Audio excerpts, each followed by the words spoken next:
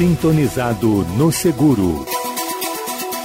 Olá, ouvintes. Hoje o espaço é reservado para o bate-papo da jornalista Mara Luquet com Marcio Coriolano, presidente da CNseg.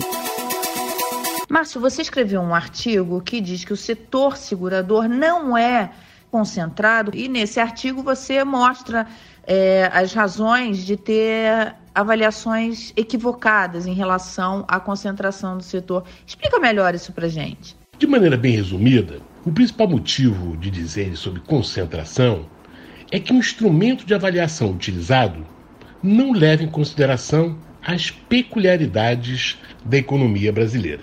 São quase 120 empresas do setor atuantes no país. A avaliação de profissionais do mercado de seguros é de que a fórmula mais adequada seria o índice Herfindahl-Hirschman. Esse índice já é consagrado nos Estados Unidos e na Inglaterra. Para medir a fusão e concentração entre empresas. A partir desse índice, percebemos que a maior parte do mercado brasileiro de seguros é pouquíssimo concentrada, com grande estímulo para a concorrência em meio ao setor. Ok, Márcio, muito obrigada. Te espero na próxima semana. CNseg, a Confederação Nacional das Seguradoras.